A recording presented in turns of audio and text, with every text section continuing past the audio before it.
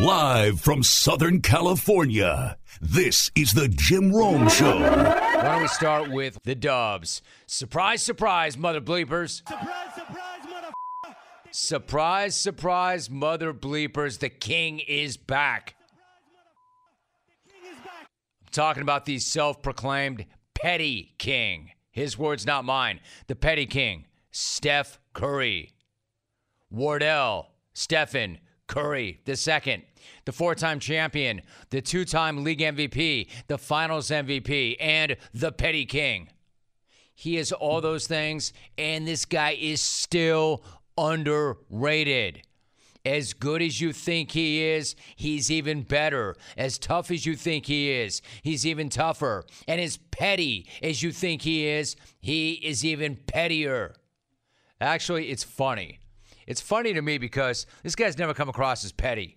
You never hear him bashing other guys. You never hear this guy hot-taking other people or other things. You never see him going in or taking a run at other teams.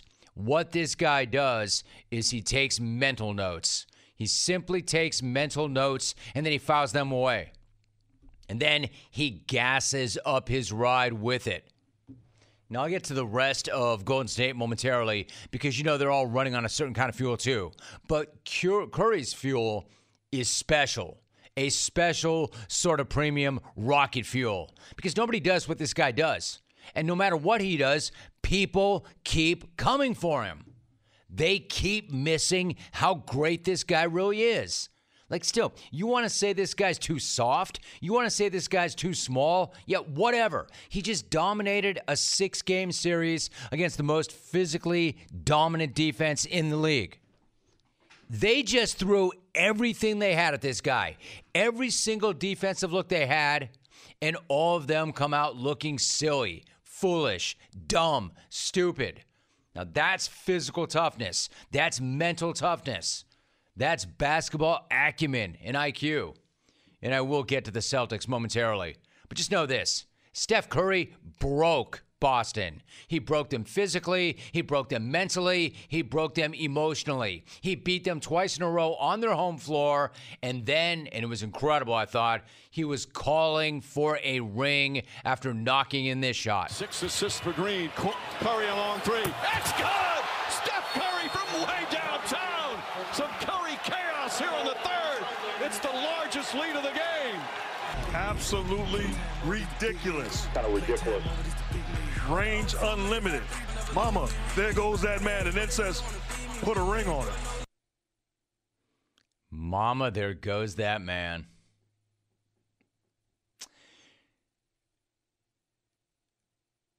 That I like. The other, nah. Anyway, you want to hot take it as a talking head and proclaim that he'd never win another ring after he signed that 4-year extension? Yeah, he remembers that too. And he brought back that same gesture last night. You want to say dumb stuff like his wife can't cook? Quote, I got 3 green Aisha can't cook shirts in the locker room that I'm going to wear at some point. Like, this dude is the petty king, and it's cool. He remembers everything. And now you should remember this. Greatest of all-time rankings in any sport is lame. It's just lame. It's lazy. This is what people do. But that said, because this is what people do, know this. Steph Curry is top 10. Top 10 all time. Fact. And he's not number 10 either. He's well into that top 10. And he's not done, and he has a chance to keep on climbing. I'm not going to get into some argument about who's better. But know this. Nobody has changed the game the way Curry has. MJ was a better version of the guys who came before him. Same thing with LeGM. They were evolutions. Curry, though, is a revolution. The guys played the game better than anyone before them, but he plays it differently than everybody before him. This is what I mean by revolution as opposed to evolution. And then you've got the big three, Curry, Clay, Dre. One of the best trios ever. You go ahead and you put them up with every other big three that's ever been created. These guys are just that good. This is the Curry era. This is the Warriors era. The era that everybody buried 3 years back. And the player that some folks thought was a system guy. Man, how bad of a take was that? How bad did that take age? Steph Curry, a systems guy. If this title felt different than the four that came before or the others that came before, it's because it was. It's because they ate crap for 2 years. They suffered through injuries and losses. They suffered with Klay Thompson's back-to-back injuries. They were in a play-in game. In fact, they had bottomed out. They hit rock bottom, yet they came back tougher.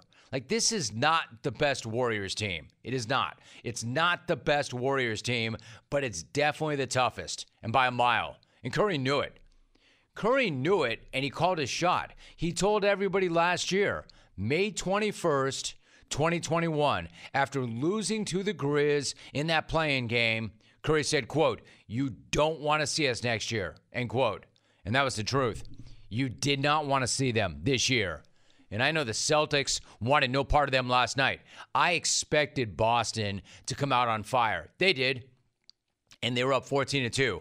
Jason Tatum had a shot working. Marcus Smart had his flop working. The Garden was rocking. The Chouds, well, I don't want to say the Chouds. I am half Choud.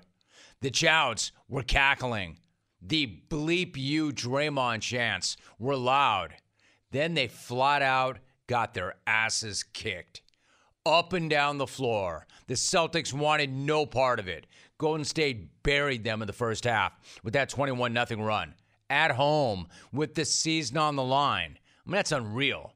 Absolutely insane. It tells you how far Boston still has to come. The younger, tougher team was shown what real toughness and grit and championship DNA is all about. And Boston wanted no part of it. You want to focus on the turnovers? Fine. That's cool. But it was not just a matter of Boston getting loose with the ball. It was a matter of Golden State getting into their bodies, getting up into their faces and in their heads. The Warriors locked them the hell up. The Warriors, this is the professionalism and the DNA, the championship DNA of that team. They were not going back to the Bay for a Game 7. They knew. They've been there before. No way in hell they were going back to the Bay for a Game 7. They were going back for a party. Golden State was looking for a ring, and the Celtics were looking for a hand. They spent most of the night flopping, complaining, and desperately looking for the refs to bail them out. Again, this is the toughest team in the league. This is the team that always bounced back. This is the team that beat the defending champs in Game 7. This is the team that beat Miami in Game 7 in Miami. And they just lost 3 straight, including 2 straight on their home floor. But no, I did not come here to bury the Celtics. I came here to praise the Warriors. Yes, Tatum was a disaster in the second half. Some of that was fatigue. Some of that was inexperience. But let me tell you something. A hell of a lot of that was Andrew Wiggins. He locked him up. He shut Tatum down completely. That was men against boys, champs against pretenders, kings against clowns. And it shows that as good as Boston is, as athletic as they are, as talented as they are, it goes to show how much farther they still have to go. As for Golden State, feels like they never left. Feels like they never left, but they did. And again, they hit rock bottom. And that's what makes this one more impressive than all the ones that came before them. Again, I have seen better Warriors teams, but I have never been more impressed with them than I am right now. You know, and by the way, there's one guy on Twitter that you should follow, a must follow on Twitter, an incredible wordsmith. And this guy, I think, nailed it last night. I think he said it best. Quote, Steph Curry is effing awesome. End of effing quote. Now, that's the kind of analysis.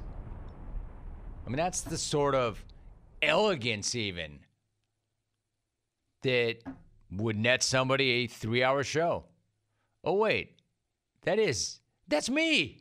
I was the one who said that. You're going to read that and say you don't want more of what that guy's selling? That guy's at Jim Rome. At Jim Rome. Check him out. Man's Game at Jim Rome. Am I right, Steph? Man's Game. Hey, Jim Rome. This is Steph Curry of the Golden State Warriors. In case you forgot, I wanted to remind you of what the NBA is. A man's game. It's a man's game, Steph. Hell yes. Could not have said that better myself. It is a man's game, Steph. Good looking out. Man, what can I tell you? There's just been a couple of moments in my life. Wayne Gretzky shouting out to me after a big win in the conference finals. Steph Curry shouting out to me after winning yet another ring. Hey, Jim Rome.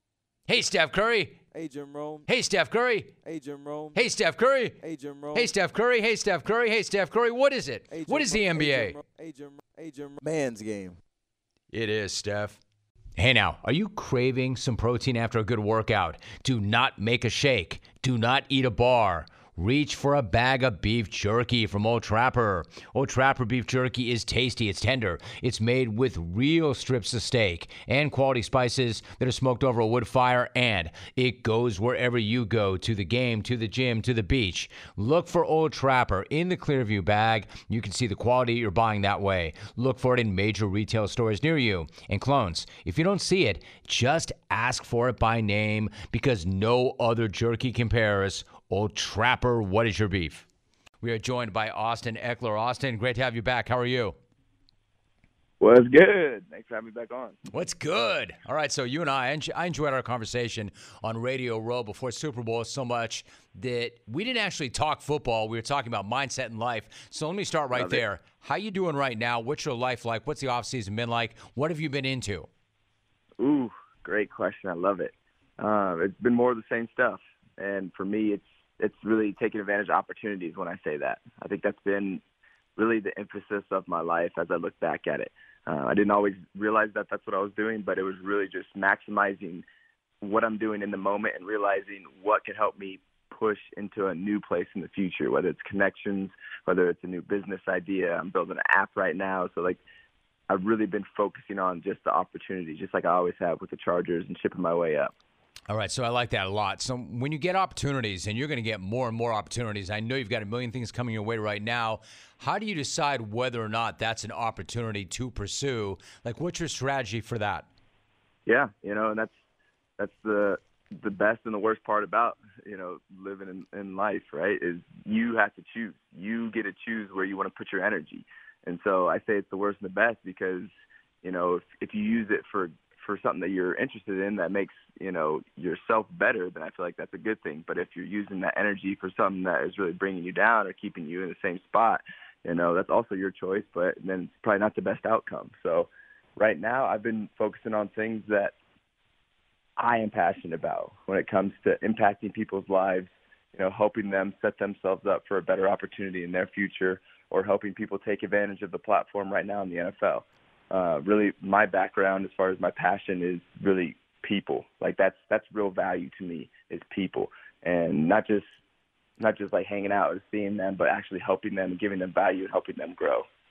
We're talking to Austin Ekeler. Something really funny. I've got a 17-year-old son, Austin, and he said something that blew my mind. He's got this other kid, and I don't know a kid like this other kid. In fact, I actually talk about this kid on this show. This kid said to my son, these kids are now seniors in high school. The real smart kid said, you know what? I don't hang out with people if I'm not better for hanging out with those people. If I go to a guy's house for 3 hours and we haven't accomplished anything in those 3 hours, I no longer go to that kid's house for 3 hours, which I thought was really interesting. And I'm really impressed by that and inspired by that our nation's youth might be thinking like that. Saying that, let me ask you this. Nobody would ever question your commitment or your keeping the main thing the main thing. You're trying to decide where to put your energy. You did not participate in OTAs. I think folks would see that ordinarily and think, well, it must be about money. It must be about respect. In your case, is it that or is it something else? See, when people only really see the highlighted parts of my life, which is football, they think that's everything, right? Like that's, oh, Austin just only must be a football player. But the fact is I have a lot of other stuff going on outside of football, and I've had that going like that for my entire career. And so now I'm more of a spotlight. Now I'm in a space where I pretty much understand how the NFL works. I understand how OTAs works. And so I'm at a position where I feel like, okay, I can get the same amount of work on my own in a more efficient manner and then move on to the rest of the stuff I have going on in my life. Because for me, football is not my life. It's a big part of my life, and it gives me a ton of opportunities, but it's now during the off season my time to take advantage of those opportunities. So, it cuts into, being at OTAs and things like that, because when season starts, I have no choice. I got to be there. I got to be making plays. I got to be building up, my name, making plays for the Chargers. So when off season comes, it's our time as players to take advantage of the platform. And so that's what I was doing. Austin Ekeler joining us. I think it's a different way, a new way of looking at things. And listen, if you were to go with the old school mentality is if you're not eating and sleeping football year round, then you're not 100% committed. Is there an argument that if you only eat and grind football, it's going to grind you down, and it might not be that effective? It might not be the most efficient way to be the best player you can be. I would absolutely argue that. And I think it's different for people in different parts of their career. I think when you're a younger player coming in, it's imperative that you are living and eating and sleeping football, because you need to figure out how the NFL works. You're coming into a new place. It's not college. It's the business. You have to make sure you establish yourself and get yourself, grounded in the NFL. And then I feel like you can build on that. And where you build on that is your choice, whether it's, outside of the NFL, which I would advise, because you're going to have a life outside the NFL eventually.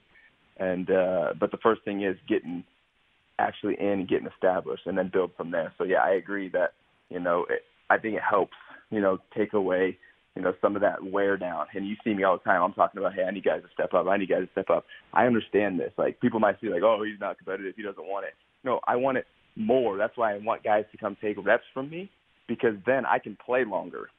Right? Then I can make more plays for more years, because I'm not taking every single hit, right? And so there's some strategies that might be, for me, may seem untraditional, because I see long term. I'm not living in the moment right now.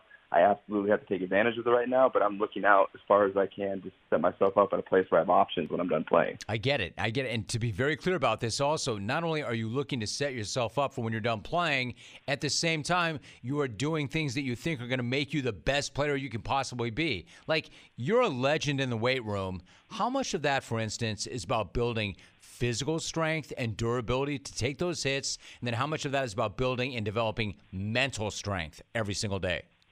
I would say it's more mental than it is physical. Just the discipline to get up and go to a workout alone takes mental strength, because working out is not easy, especially if you're with my trainer. And then being able to actually push through a workout takes mental discipline and strength, right? And then to be able to do that over and over and over and over again, right, for an entire off season, like, your mind, like, you just feel like you're just like a warrior. Like, oh yeah, I'll take on any task. Let's go. Because that's a place where you can really push yourself, and it's definitely not going to be easy if you're pushing yourself the right way. And then, yeah, absolutely, the physical part is also important that comes out of that, especially in my position, building myself up. But I think it really comes down to mentality, and then that transfers outside of the weight room to other things that I'm involved in. So that's why I think that's more important.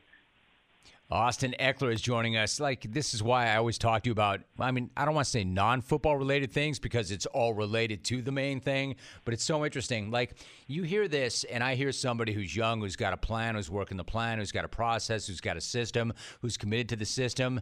And the fact of the matter is, it's not always been that easy, right? Earlier this week, you were telling the story that when you were a rookie and you were pouring everything you had into the game and you weren't seeing results, you had a meeting with an assistant running backs coach at that time, and it got pretty emotional, even for you. What do you remember about that time? What was that process like? Yeah, man. I dropped out of my last semester of college to just focus on this opportunity of the NFL, because I knew what it meant. I knew there was a whole lifestyle change that I wasn't planning for.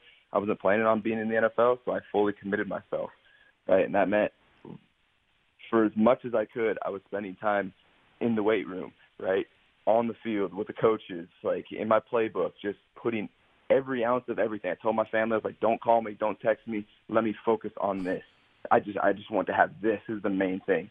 And that, I think, helped me put myself apart from the rest of the guys as far as I was on top of it. It wasn't like I was making crazy plays, but I knew what I was doing. I was on it. You know, I didn't have that many plays. Most of my plays came on scout teams, special teams. But that was my opportunity, and so I was taking advantage of that. And there was no result, like you said. Like, I was sixth string on the depth chart. I never moved up on the depth chart. I never really got any, information like, hey, you're doing well. Like, there was nothing. So imagine you're putting all this effort, everything in your power into one thing, and nothing's changing. And so it drove me insane. Like, I was so stressed. I was going crazy. And, at the end of the fourth preseason game, I got asked by a reporter, like, hey, how do you think you did? I was like, I don't know, but what I do know is that was everything. And if what I put in there right there wasn't good enough, then I'm just not built for this league, because that was all Austin Ekeler can give. And it ended up being enough, but, it showed me, like, hey, the NFL is different. Like, you have to take advantage of, it might be one play that you get. And so that made it real to me. And that's why I try to shed light to these young guys. And the thing is, it's not just about football, too. It's like you see that in other aspects of your life as well. It's like, how much energy are you really putting into this? Because that's how much you can expect out, and it might not happen right away. You might have to wait. You might have to be patient. But it doesn't mean nothing's going to happen. Eventually, you'll keep chipping away, and you'll see some results. I think it's an amazing story you just told. So I would just quickly follow with, you can live with the result, whatever the result is, if you know you did everything in your power to prepare for it. And if it's not good enough, then it wasn't meant to be. But when you're in it and you're not getting that positive feedback, how did you keep from getting overwhelmed and keep from giving up or giving in? What did keep you going? Nothing kept me from getting overwhelmed. I was overwhelmed. Right. I was extremely overwhelmed and stressed I out. appreciate that, dude. I appreciate that response very much. Yeah. Yeah. So how did you work through that? I remember my first play. My first play in OTA, I had to step out because I was throwing up because I was so stressed. I was like, oh, my God, like, this is it. Like, here we go. And so, like, I was overwhelmed. And so it was this learning process that I was going through, and there was so much unknown in front of me, right? So I don't know what's going to happen. I don't know if I'm doing well or not. And so, yeah, there was no getting around it. It was something that I just had to push through, put my head down. And for that, I knew there was going to be an end point, right, after the last preseason game. So it wasn't like I was just going, forever and not seeing anything. So I knew there was going to be a point where I saw some type of result, whether it was good or bad. But, yeah, it was just something I had to push through. Austin Ekeler is joining us. It seems to me what you committed to was not like a strategy or a process, but it's a lifestyle. It's a lifestyle, right? I mean, this is a way of living life, either on or off the field. Speaking of on the field, before I let you go, offensive coordinator Joe Lombardi said earlier this offseason that the offense has been able to move on to football 202 level concepts. Like, what does football 202 look like for Justin Herbert? What's it look like for you? What's it look like for the entire offense? I think it comes down to chemistry. Chemistry with the coaches, chemistry with us as players. Because you could say football 202, and maybe to some people they're thinking, oh, they're going to have like a more advanced playbook. And, for some aspects that might be it, but for the most part, we pretty much ran every play, especially as veterans. We ran every play that you can really run. The football, it doesn't change. It's a copycat league, right? The innovation is very, very tiny, and rarely does it work because all the things that are working are being used already. So I think it really comes down to us building together. I think that's the version 2.0 that you're hearing is, we have some chemistry. We have a year under our belt with the same coaching staff, have a lot of core players coming back, and now we have, something to build off of. Before it was our first time together. There was nothing there. So now we've established something. We know our capabilities, what we were able to do last year, and now let's build on that. I like that, too. I like that answer a lot, too. So, finally, what about 202 when it comes to its chemistry, of course, and you've been together, you built on that, you're ready to take the next step, but then you made some big moves in the offseason, right, especially on defense. When you see guys like Khalil Mack and J.C. Jackson joining that defense, what does that mean in terms of the 202, and what kind of message does that send to you on offense and to everybody in the locker room?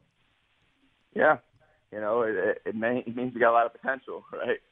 There's a lot of potential. Those guys have had some good track records, showed consistency of playing at a high level, and that's what I think we needed. I think we needed to beef up the defense a little bit. Offense, we did all right. We still have some improvements too, but it was pretty prevalent that our administration and coaches wanted to get some defensive players to help us be more consistent on that side of the ball. And I'm excited to see what these guys can do. Time will tell. We got to go paint the picture. It's like we have all of the materials. Now let's go paint the picture. Let's go actually out there and play and show this world that, hey, it's not just potential, it's actual reality. But we have to do that on the field on Sundays. I love this energy. So what's the rest of summer look like for you personally? Anything interesting that you're going to get into? Anything to involve the listeners with? Or are you starting to really lock in and focus? Well, all that. Yeah, of course. So, definitely starting to lock in and focus. But, yeah, I've been building an app. I've been having an app developed for the past year, actually. It's an engagement platform. It's called Experience, so that'll be coming out here in a few months. And then have our foundation that's rolling as well. We're implementing resources into some communities out here in L.A. and trying to get outside of L.A. just to help out people that are in a situation where not because of decisions that they made, but because of the atmosphere and the life that they're in, they don't really have any opportunities to get their life started. And then capping off all these projects and getting ready to get into the football season, the fantasy football season. So a lot going on. It's a whole ecosystem that I have started with me and my team. So, yeah, if you want to follow along, best place to is on Instagram. You see all the updates there. I love that. One of the NFL's most interesting men, Austin Ekeler. Can't wait to see that app also. Austin, really appreciate you. I appreciate what you bring to it. I appreciate what you bring to my show. Great talking to you, my man. Thank you very much. You as well. Anytime, man. Have me on. Let me know. Trade pros. Whether you specialize in service or new construction, Ferguson knows firsthand how much work goes into a long day on the job, which is why we're committed to offering the products and solutions to get every job done right. With over 1,000 locations, an unmatched selection of specialty products, tools, and supplies, our pro pickup and same or next day delivery, you can trust that doing business with Ferguson will be the easiest part of your hard day's work. Visit Ferguson.com to find a counter location near you. How is KD doing right about now? How was KD's Thursday night? Because he got swept out of the first round 2 months ago by the Celtics, and then he just watched his old team dominate the Celtics in the finals and get another ring without him. So I'm sure we'll hear from him soon enough. And I'm sure he'll respond to a tweet or two directed at him because he always does. And then he'll tell everybody that his life is awesome and he's doing just fine. But I guarantee this, that's not how KD saw this playing out at all. And I guarantee you this, even though he will not admit to it, last night stung. You know it did. Last night was a dagger to his heart. They won before him. They won with him. And now they've won after him. Don't tell me that doesn't hurt. No way that doesn't hurt. Not only does he have to play with Kyrie, but he has to watch his old teammates roll on and win without him. And there's just no way that's going to roll right off his back. No way. You know he figured the Warriors were done when he left, just like a lot of other folks did, which shows how impressive this championship is. They lost one of the best players in NBA history, and they came back and they won another title without him. And they didn't just lose one of the best players in NBA history permanently. They lost another legend for 2 straight seasons, and they came back to win a strap. They went 15-50 2 years ago. They won 15 games 2 years ago, and they won a ring last night. The only thing better than Golden State soaking each other in champagne after the game was the fact that they were chanting, "Bleep you, Draymond," while they did it. I mean, if that does not sum up this crew, nothing will. Mocking Boston fans while they celebrate in Boston. And there's nothing that the Celtic honks, and I'm half honk, there's nothing that they or I or any of the haters can do about it. Chanting "Bleep you, Draymond" while celebrating a title is hilarious. It's one of the funniest things ever. But then there's the fuel underneath it. As a team, this team does take mental notes. Even Clay, one of the coolest, chillest dudes ever, This dude is so mellow, he dropped a holy cannoli in his post-game interview. Well, I had to have my big bro talk me off the ledge a few times. I couldn't drive. I couldn't do nothing. I was immobilized. And I'm such an athletic person. I love to be mobile. And he would just tell me, patience, patience. It's going to all pay off. Shout out to Seth as well, my little bro Trace.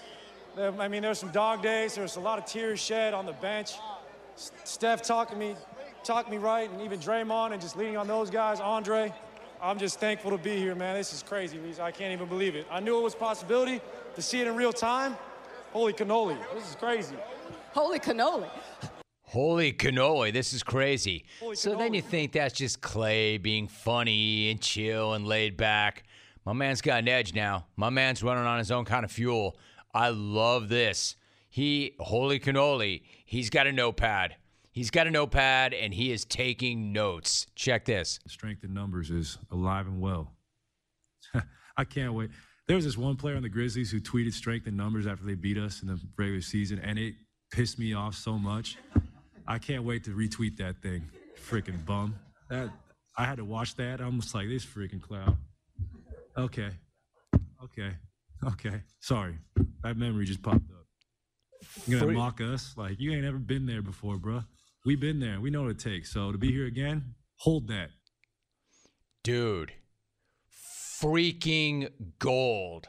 I have never wanted to drop an F-bomb on the radio as much as I do right now. That is an incredible soundbite.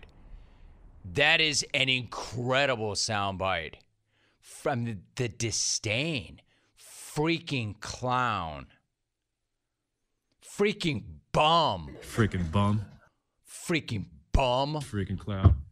Hold that. Hold that. Give me that whole thing, Alvin, in its entirety. I could not love that soundbite any more than I do. It's one of my favorite soundbites ever already. I can't wait. There was this one player on the Grizzlies who tweeted strength in numbers after they beat us in the regular season, and it pissed me off so much. I can't wait to retweet that thing. Freaking bum. I had to watch that. I'm just like, this freaking clown. Okay. Sorry. That memory just popped up. You're going to mock us? Like, you ain't ever been there before, bro. We've been there. We know what it takes. So to be here again, hold that. Incredible. You ain't never been there before, brah. I mean, it's so much cooler because it sounds like something Draymond would say, and that would work for me. But the fact that, like, the coolest dude, Clay, said that and said it with, like, that disdain and that edge. Okay. First of all, I'm going to allow bum smack. And I almost want to bring back bum smack because of that. An NBA player calling one of his peers a freaking bum. Freaking bum. Is incredible. I mean, that's about as disdainful as it is.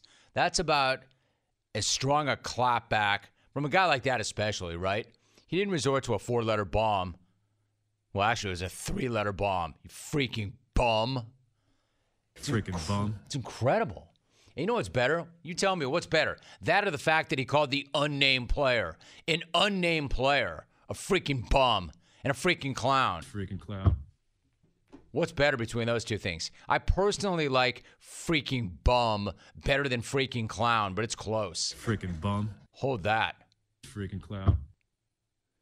God, I love the way he said that. And then, you know what's really funny? He slips in an apology at the very end, which he doesn't really mean because then he doubled back to, man, hold that. You never been there, brah. You never been there, brah. What are you doing running your mouth after a playing game about us? You never been there, brah. You freaking bum. Like, you ain't ever been there before, bro. We've been there. We know what it takes. So to be here again. Oh, but they bought that team. Championship DNA, man. Championship heart. They are running on a different fuel. And you know me, I've been hyping Clay for the last several weeks. I love Clay. I love everything about Clay. I've never loved Clay more than I love him now after hearing that. Holy cannoli. I could justify playing that soundbite every single day until I no longer do this. That was so great. Yeah, and half in part because of who said it. If somebody else said it, it wouldn't hit the same way. But the fact that it was Clay Thompson going freaking bum. Clay. Freaking clown. Freaking bum. Never been there, brah. Hold that. Hold that. So good. And now a message from Discover about rewards. If you are a loyal credit card customer, you should be rewarded for your loyalty, preferably with something that's useful, like Cashback Match, for instance. Discover matches all the cash back that you have earned at the end of your first year. Finally, rewards that make sense. Discover exceptionally common sense. Learn more at discover.com/match. Limitations do apply. We are joined by shortstop Trea Turner. Trea, it is so good to have you on. How are you? Good. How you doing? Good, dude. Good. I've been looking forward to this for a while, so it's great to have you. Let me first ask you, you're coming off a 2-game sweep of the Angels. How nice was it to get that sweep, and how would you describe the mood around that team in the clubhouse right now? Yeah, it was huge. We've been scuffling a little bit, but I think that the attitude is really good. We know we're good. We just got to, get the best out of each other and play some good baseball. We've played good enough to, be, close to the top of the division. I think what you said, we're half game back, but a lot of baseball left, and I think we can play a lot better. So, last series was a good step forward, and hopefully we continue it this weekend. Trea Turner is joining us. Let me ask you, you had a home run and a couple of runs scored in Wednesday night's win over the Angels. Tyler Anderson had that no-hitter going into the ninth before Shohei tripled. I'm curious, what was that game like for you, and what's it like being in the field when you've got a pitcher dealing like that and closing in on a chance to make history? Yeah, it's exciting, especially when the crowd gets into it. When the crowd, notices, big moments in the game. To end that 8th inning, they were on their feet for that last out. So going to the 9th inning, just, everybody on the feet, the crowd was electric, and, history can be made. I thought he was going to do it once he got Trout out. I thought he was going to be able to do it. Just kind of felt like one of those nights, but. Ohtani put a good swing on the ball and found a hole finally. But he was special for us, and it's fun playing in those games. And hopefully we can see some more no hitters for the Dodgers. I would imagine it's probably pretty cool batting in that lineup, too, especially where you are. For instance, you're hitting third behind Mookie Betts and Freddie Freeman. Betts said this of you, quote, "Trea is one of the best, definitely one of the best in the game. I don't know how he flies under the radar, but he does. There needs to be more scouting going on. He's kind of like the anchor in the 3-hole, man." End of quote. I'm curious, what's it mean to you to hear that, and what's it like hitting behind those guys? Yeah, I think, you play the game for so long, and you realize, your teammates and coaching staff, the guys who see you every day, are kind of what matters the most, and you take those compliments, pretty seriously. And I think that's something I'll always remember. I love hitting behind those two, Mookie and Freddie, and then this second half of the order, the bottom 2/3 is no slouch. I mean, we have an unbelievable lineup, up and down. Everybody's dangerous, can do all sorts of things, and I think that's why we have a chance, to win each and every year, is because they've constructed a roster and a lineup that is just so deep and can hurt you in so many ways. And I think, like I said, we played good baseball, but I think we play a lot better because of that lineup and our pitching staff as well. I think everybody can contribute, and it's exciting playing in this lineup. Trea Turner is joining us. So, Trea, it's been less than 11 months since you arrived with the Dodgers in that trade last year. What was it like to go from the team where you established yourself and won a World Series to going to the other side of the country? Yeah, it's weird. It was the second time I got traded. The first time was weird. I think every time's kind of weird. But this time, thankfully, it was later in my career where I was a little bit more established, a little bit more comfortable with myself and, who I was as a player. So, definitely a transition period going across, the country and bringing the family and whatnot. And it was a little hectic, but it was a lot of fun. It's great being here. This team is so special. It's an organization like no other. And it's been a lot of fun. I think, got caught off a little bit, off guard a little bit last year, but now I feel really comfortable and excited to be here and want to make a run at it and play baseball deep in October. I appreciate that response. I know that you're going to have a decision to make in the offseason, but if you can elaborate on what you just said, what's it been like playing in Los Angeles with the Dodgers so far? Yeah, it's crazy. I've played against them for so long. I can see, how good they were from the outside, obviously.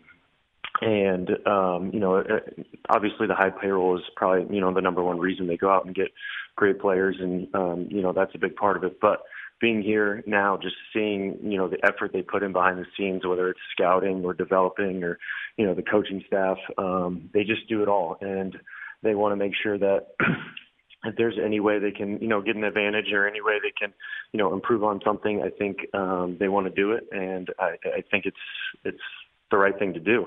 That's how you win each and every year. Baseball is such a hard game, and to be, World Series contender every year, you got to do a lot of different things well. And now being over here, you can see why it is, it is the way it is, and it's special. It's fun. It's everything you want it to be. Trey Turner is joining me for a few more moments. So, with respect to what you said, if it was weird being dealt and coming here, what was it like to go back to Washington as a visiting player earlier this season? Yeah, weird as well. It feels like everything, when I left, everything would be the same when I went back, but that's not the case as well. A lot of us got traded last year. There's a lot of new faces. Obviously, plenty of guys and coaches and staff that I got a chance to catch up with that are still there, but it's different for everybody. I enjoyed playing there. Stadium's great stadium, great city. It was fun going back, but definitely weird walking to the other side and, seeing the visitor side and being, on the other side of it. But it was fun. I think it worked out good. So I had no complaints here, and just a little weird going back. Hey, Trey, I've got to ask you, last year when you went viral for that incredibly smooth slide when you scored against the Phillies, I'm just kind of curious, what was your reaction when that happened? Did it feel to you like, all right, good, I'm finally getting a little respect for the smoothest slide in the game, or did you find the whole thing just kind of funny? Yeah, it's funny to me. I've done that slide a million times in my life. Maybe I played that one off, I guess, a little bit smoother, but I never thought anything of it. And, for the next month, it felt like I was just answering slide questions and left and right. And, I never thought about it, never tried to do anything special, but I guess just, putting on Dodgers uniform, it's different, a few more eyes on you, a bigger market, and things change a little bit. But, it's something I've been doing for a long time, and just kind of changed last year and kind of went crazy. I think that's funny, and I appreciate the answer to that question one more time, because I got to be honest. I'm still mesmerized by it. I can't stop looking at it even at this point. It just doesn't even seem real. But to your point, you've always been like that. Your college coach said, quote, his slides are poetry in motion. When he runs, it's like his feet don't hit the ground. It's like watching a deer run through the woods. It's like his hooves are hardly hitting the ground. It's an amazing description, really. I would say, does it feel like that to you? Or you're like, dudes, this is just the way it's always been, and this is what I do. I've always run like this. Yeah, it's a little bit of that, but, it's funny. I was talking to somebody, I think a day or two ago, and, when I tried to run hard, and I think this is the case with maybe, some fast people and all different kinds of sports, not necessarily just baseball, but when I try to run hard, I feel like I'm doing too much. I feel a little slow, and then when you don't think about it and you're just kind of being smooth with it, you seem to gain a lot of ground pretty quickly. So, I definitely work on in the off season, try to get my form down and put some effort into it, because I want to play each and every day and be healthy. So that's kind of where I start, and then over the course of the season, you got to make some tweaks here or there. But I try to be smooth with it. I think that helps me be efficient and whatnot. And I think that's where it comes from, where it starts. Hey, Trey, I really appreciate this conversation. One last thought, since you mentioned tweaks in season. Last month, you said that you want to be more dangerous at the plate and get your slugging percentage up. Sure enough, your slugging percentage in June is higher than it's been all season. What's been the key to that success? What kind of adjustments did you make? Yeah, I think every day it's different. You come into the cage, you see how your body feels, how your swing's working, and I think there's just little things here or there. But for me, it's just being consistent and not missing the pitches, that you're supposed to hit. Those balls in the middle of the zone, whether they're off speed or fastballs or whatever it may be, it's kind of just, ending the bat when it needs to be ended. If you get a good pitch to hit, just put a good swing on it and don't miss. Don't try to do too much. I think a few weeks ago I started, trying to swing at 80% and started driving the ball a lot better, like you said. So it's different things each and every day, and sometimes you stick with something for a week, sometimes you stick with it for an at-bat, but this is, how I work, and I think it's being consistent and not missing those pitches. Hey, Trey, I lied. One more thing. I know you're not looking to make it about you, but I'm curious, having the year you're having, what would it mean to you to be on the All-Star team again and to play the All-Star game in Dodger Stadium? Yeah, it's huge. I think it's something that you take very seriously because it's not easy. It's a hard thing to do. You can have a bad 60 games or 30 games, and then you miss the All-Star game. So I think it's definitely hard to do, and I appreciate the guys who can do it each and every year. I've played with guys like Max Scherzer and plenty of guys that have been All-Stars many times, and it's impressive. So yeah, to do it at home, I think would be really cool. Would mean a lot. Play in front of the fans, and a packed Dodger Stadium would be awesome. But it is what it is. Kind of out of my control. Just trying to play good baseball, and if I get a chance to go there, it'd be really exciting. Really happy. I don't know, dude. Like when you say that you could have like a bad 60-game stretch, I mean, yeah, pretty much everybody else. But you had a 26-game hitting streak. It was snapped, and then you went hitless for one day, and then you started another streak. It's already approaching double digits. So what would you know about 60 bad games, dude? That doesn't happen to you. Yeah, I'm picky. I'm kind of a perfectionist. Obviously, baseball's a game of failure, but I try to be hard on myself. So, those things kind of happen, and I don't really think about them. I try to compete each and every day, but I feel like when I compete each and every day, then those stretches happen, those good streaks happen, and it is what it is. It's kind of out of my control, but try to prepare and try to do as much as I can to help us win, be successful. So just keep grinding it out, keep competing, and wherever it is at the end of the year, then I'm happy with it. Dude, your consistency is off the charts. There's no doubt about that. He is a World Series champion, an all-star shortstop for the Dodgers. I ran down all those numbers, Trey. I've been looking forward to it for a long time. I really appreciate you, and I really appreciate you making time for the program. That was a lot of fun. Thank you. Of course. Thanks for having me. Appreciate it. Hey now, are you craving some protein after a good workout? Do not make a shake. Do not eat a bar. Reach for a bag of beef jerky from Old Trapper. Old Trapper beef jerky is tasty, it's tender, it's made with real strips of steak and quality spices that are smoked over a wood fire, and it goes wherever you go, to the game, to the gym, to the beach. Look for Old Trapper in the Clearview bag. You can see the quality you're buying that way. Look for it in major retail stores near you. And clones, if you don't see it, just ask for it by name, because no other jerky compares. Old Trapper, what is your beef?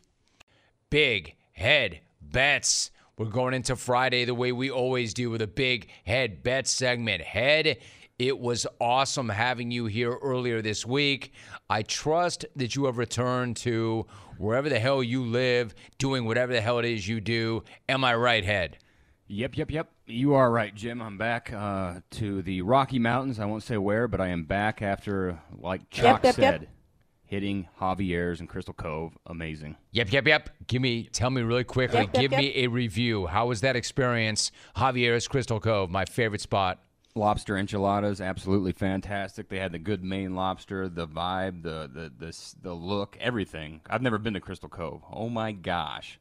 But the food was even better. I mean, you sell it all the time, but you kind of undersell it still. It's amazing. There you go. See, that's the Head. All right, I appreciate that. So first things first, we've got some good news and we've got some bad news. The bad news from a betting standpoint, Head, is we have no more NBA Finals games to hit. The good news is, if the Clones did what you told them to do before the playoffs started, then they cashed the Warriors at plus 850. Now, I cannot stress this enough. I am as guilty of this as anybody. I normally take a pretty short-term view of things. The future bets do not interest me as much because I want that action. I want that action, boss, and I want it right now. Personally, I hit the Warriors before the series, but I did not hit them when you suggested, so I did not get paid. Let's make this very clear. Diversify, hedge, take a shot at some real value by throwing down on some future bets. Now we know what you already knew. How did it feel to hit plus 850? A great play by you. Dude, adrenaline, right? Plus 850 hits the account a little bit differently than a plus 275, which is plus 275 is great, but plus 850, it's awesome. I did want to bet one more game, but I was happy as hell to call this thing off and take that money. Hey, listen, I didn't even get the plus 275. I don't even know what you're talking about. I got paid, but not the plus 850. So nice job. Well done. Thank you. To hammer home the point, give me a few examples of futures that you have hit or the Clones would have hit if they took your advice when you told them to. So this year alone, I'm on an incredible heater for futures, Jim.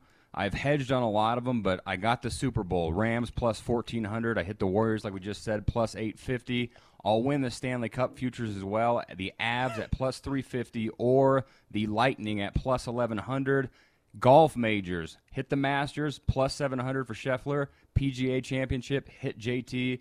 And then we also hit 2/3 of the Triple Crown this year, the Preakness and the Belmont Stakes, all in 2022. All right, so what I'm saying to you is listen to what the head is saying. And when he says he's hitting a future, think hard about that because you might get paid. Next year's NBA numbers are already out. Yep. Do you see anything interesting there? Or, I mean, are you ready to hit right now, or are you going to let it breathe for a minute?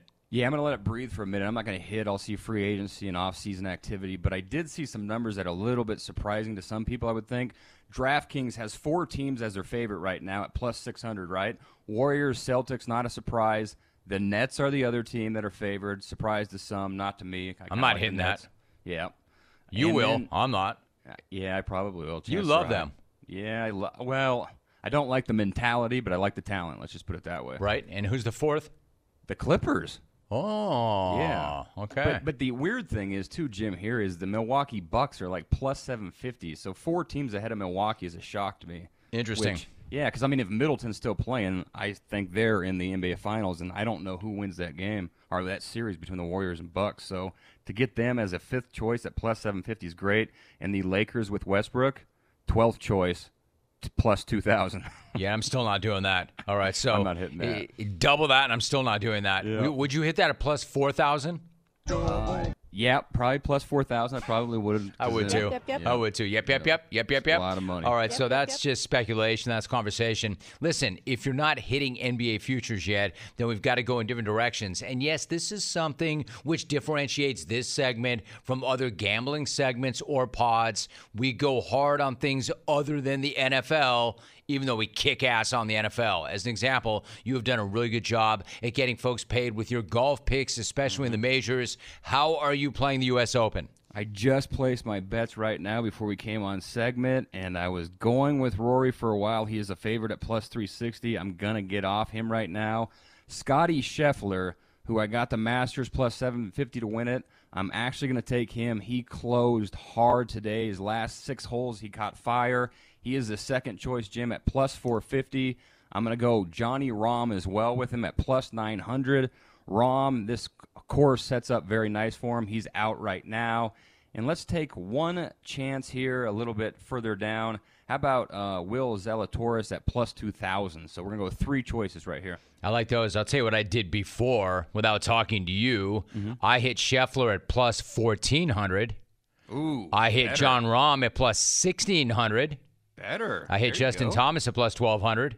Okay. And I hit Colin Morikawa at plus 3,300. He's sitting nicely right now, too. So, wow, that's great. And by the way, I hit Rory at plus 1,000.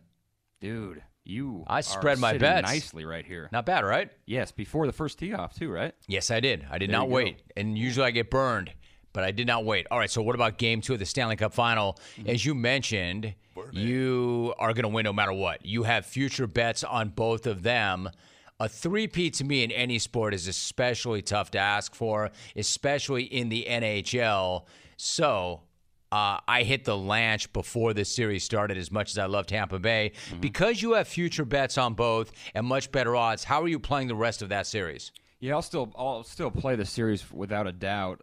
Probably not the puck line as much because neither team here plays very good against the spread on the puck line. Plays very well. Plays very well. Damn it. Yeah, up again. you almost made an entire segment without that. Well done. Oh, I'm consistent. You can't say that. But tomorrow, consistently illiterate. Let's go over-under, Jim. It's 6 for tomorrow's game. The first game, they scored 7 goals. Over-under you're going to play? Yes. I've actually done okay with the over-under in the Stanley Cup playoffs here, better than I have the puck line. It kind of kicked my butt for a while here, but I'm doing pretty good on the over-unders. It is 6 for Game 2 here. They hit 7 in the first game between the two of them. A few trend support. The over, and a lot of people are hitting that. In the last 6 times these guys have played each other, 5 of them have gone the over. But like I said, I'm going under 6 goals. They were sloppy goals in Game 1 from both goalies, about 4 of them it felt like. And everything points to an Andre Vasilevsky Sorry, messed that one up. That's a hard one. I'll give you that. Yeah, that's a hard one for me. So, but before losing Game 2 in the Eastern Conference Finals to New York, the Big Cat had a streak of 17 straight wins following a playoff loss. He's also has a 92 save percentage and a 2.36 goals against average this postseason. Also, Tampa, they're poised. They play with patience. They're a little bit different than they have been in the last couple of years, so I like that. And for the Avs, they didn't look rusty at all in the first game, but netminder Darcy Kemper did. Hopefully he is better, but that defense in front of him has been outstanding the entire time. Colorado has great depth here, so I'm going to go the under. I'm going to go against a lot of people here. Under 6 goals tomorrow night. All right, so one thing really quickly. I want to point this out. I feel like we provide a service. I feel like we provide entertainment. I feel like we do it for free. And I feel a little underappreciated. So something we did last week, I believe it was last week, I didn't just post your picks. I didn't ask you to put your picks on Twitter, and I did not retweet it, but we put a link there. Like, if you want this information, it's still free. But you know what? Man, don't be lazy. Don't be lazy and show up on Twitter when we're putting in this time and putting in this work. If you want it, you can have it, and it's for free, but you're going to have to actually do a little bit of work. Did you get any pushback for that? No, I didn't get a lot of pushback for it. Good, because I don't care. They clicked on it. They followed it. Either do I. I mean, go listen to the damn thing instead of spread That's what I'm saying. Free picks everywhere. Yes, I'm with you. Hacks, Absolutely. looking for shortcuts. Don't be hacks. All right, so if you're smart enough to listen right now, I will let you run it back to them, and then we are going to tweet the link and not an actual full screen or a screenshot of the picks. But give it to them right now. What do you have? Under 6 goals for Game 2 of the Stanley Cup between the Colorado Avalanche and Tampa Bay Lightning. And the U.S. Open, we're going to go 3 choices out here. Scotty Scheffler, plus 450. John Rahm, plus 850. Odds are moving, but you're going to get something similar. And Will Zalatoris at plus 2,000. I like that. So let's hit that one. I like that. Nice job, Head. Very well done. And listen, sincerely, thank you very much for coming in this week. You did a great job. It was great to see you. I will see you next week, and I might have to hit up Javier's once again, Jim. Yeah, hell yes. All right, the head, the big head, James Kelly. Hey, Paws Dog, what's up? Glad I could help in the search for Alvy. Turns out he had fallen down a well. Could have been worse. Wells could have fallen on him. We looked everywhere. Rex Condito to Rover Beach. Bow Wow Wow to Barkersfield. Can you hear me in Chow Chow Chilla? Did no one in Havashitsu City see Alvin? Roland Van Eyck was with me for a while. We didn't search the Catalina Islands, but we did canvass the 5 and dimes. Rummaged through the trouser shops. And dug into the candy stores. I finally lost him at the adult kickball fields. Missing persons case like this since Kyrie Irving went MIA in Brooklyn. Nice to see most of the crew are back. There were 3 empty chairs to fill yesterday, so good thing you got Brian Weber to fill them all at the same time. Is it Brian or Brian? Well, roar, big heads, surfing suds, where you go in scruffy and you come out fluffy. If you have filth in your fur, we'll clean it for sure. Rat the surfing suds. Yo, flight deck, where I'll take the residuals from the commercial in Bytecoin. Rough me, rum route. Rock me. He's out. He is Lef in Laguna. Lef, what's going on? What's up, my guy? Dude, how you feeling? You're a week out. I know, I can't wait, dude. So, yeah, I did want to touch base on SmackOff 28. But, Jim, it's been a little tough. I'm actually being heavily recruited by that Saudi SmackOff League, Jim. I don't know if you've heard of it. The host over there, Sam Smack, he's put together a pretty compelling offer. Some of the things he's offering me, Jimmy, enough rub and tugs from belly dancers to make Deshaun Watson blush, and a lucrative 14-figure Cobra deal. Not the golf brand, Jimmy, but actual Saudi Arabian king cobras that dance when I play the flute and then they spit deadly venom in Brad and Crona's face. But I ultimately declined when I read their definition of a sudden death playoff. So, Jimmy, I'm in for Smack Off 28. I know I'm in because I've got that Jungle Tourette's thing going on, you know. Last night my wife asked me to roast some vegetables, so I just started talking bleep about Chris Reeve and Terry Schiavo. Then my buddy comes over with some MJ, asked if I want to light up a fatty. I said, I don't smoke. But did you know Jeff in Richmond was a McDonald's All-American in high school? Yeah, he was also a Burger King All-American, a Taco Bell All-American. Jim, you see me working here. Hey, Chris in southeast Wisconsin.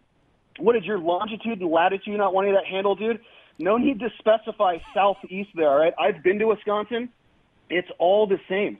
It's a bunch of grass, a bunch of dairy farms, and a bunch of fat cows with their boobs hanging on the ground, grazing on food all day long. I'm not talking about the animals, Jim. I'm talking about the people. They're disgusting. And, Chris, way to dress up as a boner in sweatpants and that smack-off prediction video imposed next to your neighbor's car, you douche. Hey, Jimmy, I love Caleb in Green Bay's player profile where you spent 10 minutes calling the fat virgin, our words, not yours. But I wanted to clear the air. Caleb in Green Bay has finally landed a girlfriend, Jimmy. And this is a little exotic, but she's from another nation. His imagination, Jim, let's just say intimacy for our boy Caleb is a DIY project. But Jim gave Caleb props. And I do think he's the best to ever win it. I love that topic. But, Jimmy, I'm more interested in who the worst that's ever won it is. Because if Vic Anokel doesn't close his eyes and hit a moonshot to the warning track last year, we're all calling him Vic Bra. So congrats, Silk. Your status is unchanged for another week. But, Jimmy, regarding Vic being the worst to never win it, I've long said he's got the game to do it. It's not a matter of if, but a matter of when. Jimmy, that's it for me. See you on the 24th, buddy. Enough prepping, enough talking, enough promotion. Let's get it on. Yeah. Welcome to the jungle. What's cracking? My name is Jim Rome. How do I know that? The guy sitting behind the board said, "You're on, Jim Rome," and the music already stopped. Man, there's some weird things going on. What's cracking? Welcome to the program. Wait till you find out exactly what I'm talking about. Oh, Steph Curry It would be a hell of a lot easier on him not to have to put the entire team on his back. I put the team on my back, dude. And then carry them up and down the floor for 48 minutes. Shocking he wasn't a first-team All-NBA guy. Gal, you are the best. Give me your pick, Jim. You're thinking what tonight? I was thinking Golden State on the money line for sure. Golden State to win, but you made a pretty persuasive argument. Yeah, the bounce back, man. I'm telling you. Reading from my left to my right, the big head, Chalk. And in the back row, Cindy. This is what I'm dealing with, man. They are dropping fast. Twitter. Nice button-down shirt, Flight Deck. I wasn't sure if I was watching the Jim Rome Show or Night at the Roxbury. War Lady Clones, you know. Kind of sloppy all around. I'm like, dude, you had 30 years to come up with something a little bit tighter than this. I'd still go watch it. It's just not as good as Chael Jr. saying, oh my gosh, this is great. I'm going to name my kid after it. Joe Musgrove is my guess. How long could you stay underwater? Oh, man, dude, I thought I was pretty good when I went into that class. I think I got a minute 18 in my first workout with them. The last breath hold I had was 4:02. Whoa. Where is Alvy? I feel this layer of filth on me. Email. You should all be so lucky if I ever showed my ugly mug in the jungle again someday. Brian Whitey Alves. Leave Whitey alone. Slogan of his business is, dude, Alvy's pitching a tent. Come on. That's where you run him, big head. Jeff Passan. I want to give you an opportunity to explain why you were recently singing a Nickelback parody in the voice of Elmo. What gives? Do you have to ask why? Is there ever a reason that one shouldn't sing a Nickelback parody in the key of Elmo? And in the middle, got rid of Joe. Play. Get some space. Open three. Got it! He jumped out the ocean on that. The ocean has healing properties. I love ocean clay. Let's go to Mark in El Paso. Where did Alvy go, and does he think that he is gonna stay? Now, Rick on the board last week is also turned up MIA. Darius Butler, how are the finals treating you so far? Oh, not great. I think the Warriors will end up winning it at home in Game 7, but the Boston Celtics, they'll find a way to make it by winning in Game 6. Go fake USS Intrepid, James Kelly. Let the hotshot pilots do some illegal flybys and have these old school commanders spill hot coffee all over themselves. Thwarted the day that the smack off not be filled with junior high derelicts like James in Portland, who spend 100% of their take name-calling other equally infantile phone abusers, and get back to what this show used to be all about. Just do it. He is Rex Hoggard. I'm awesome. Major season, back on Rome. Love it. Hey, Rex, Brooks Koepka got pretty testy yesterday. Him trying to pin that on the media is wildly far-fetched. Jim, what's up, man? How you doing? Dude, thank you so much for doing this. I'm great. No problem. Glad to do it, man. I mean, you're Jim Rome. Anytime you ask, I'm down to do it. In the beef segment, you can beef about anything you want. My beef is basically I'm stuck here in Detroit. Move out of Detroit, go someplace else, and get a better sports team. My beef is with people that park in disabled spots. Get out of my spot. My beef is with the people coming out of the elevator and they've time to walk in. I'm this close to saying that does go on our list of reasons to go. We are joined by Austin Ekeler. Austin, great to have you back. How are you? Well, it's good. Thanks for having me back on. How did you keep from getting overwhelmed? Nothing kept me from getting overwhelmed. I was overwhelmed. My first play and OTA, I had to step out because I was throwing up. So I was so stressed. I can't wait to retweet that thing. Freaking bum. I had to watch that. I'm just like, this freaking clown. Everything points to an Andre Vasilevsky. Sorry, messed that one up. That's a hard one. I'll give you that. Yeah, that's a hard one for me. So yeah, I think you got 48 hours, Jim. So I'm going to definitely hang around and still check out the tour stop. Trey Turner is joining me for a few more moments. Finally getting a little respect for the smoothest slide in the game. You know, I never thought anything of it. And, for the next month, it felt like I was just answering slide questions left and right. Have a sports take and don't suck. Holy cannoli. Ice worked through it. Watched your show for a long time. It's an honor to get to speak with you. Hashtag Melvin Strong. Albie, come home soon. Ward Albie coming home. He did not become the best closer of this generation without my guidance. Sex all night. Jimmy, it is always a pleasure. Thanks for having me, pal. I wonder if Mike Hampton's lefty or righty, and I'll hang up and listen. I'm out. Roll. War Cindy's mug, which isn't there today. Hold that. Jimmy, that's it for me. See you on the 24th, buddy. Good night now! Somehow, someway, that was a good week, even as we were concerned about Alvin. But he's back. He's safe. He's home.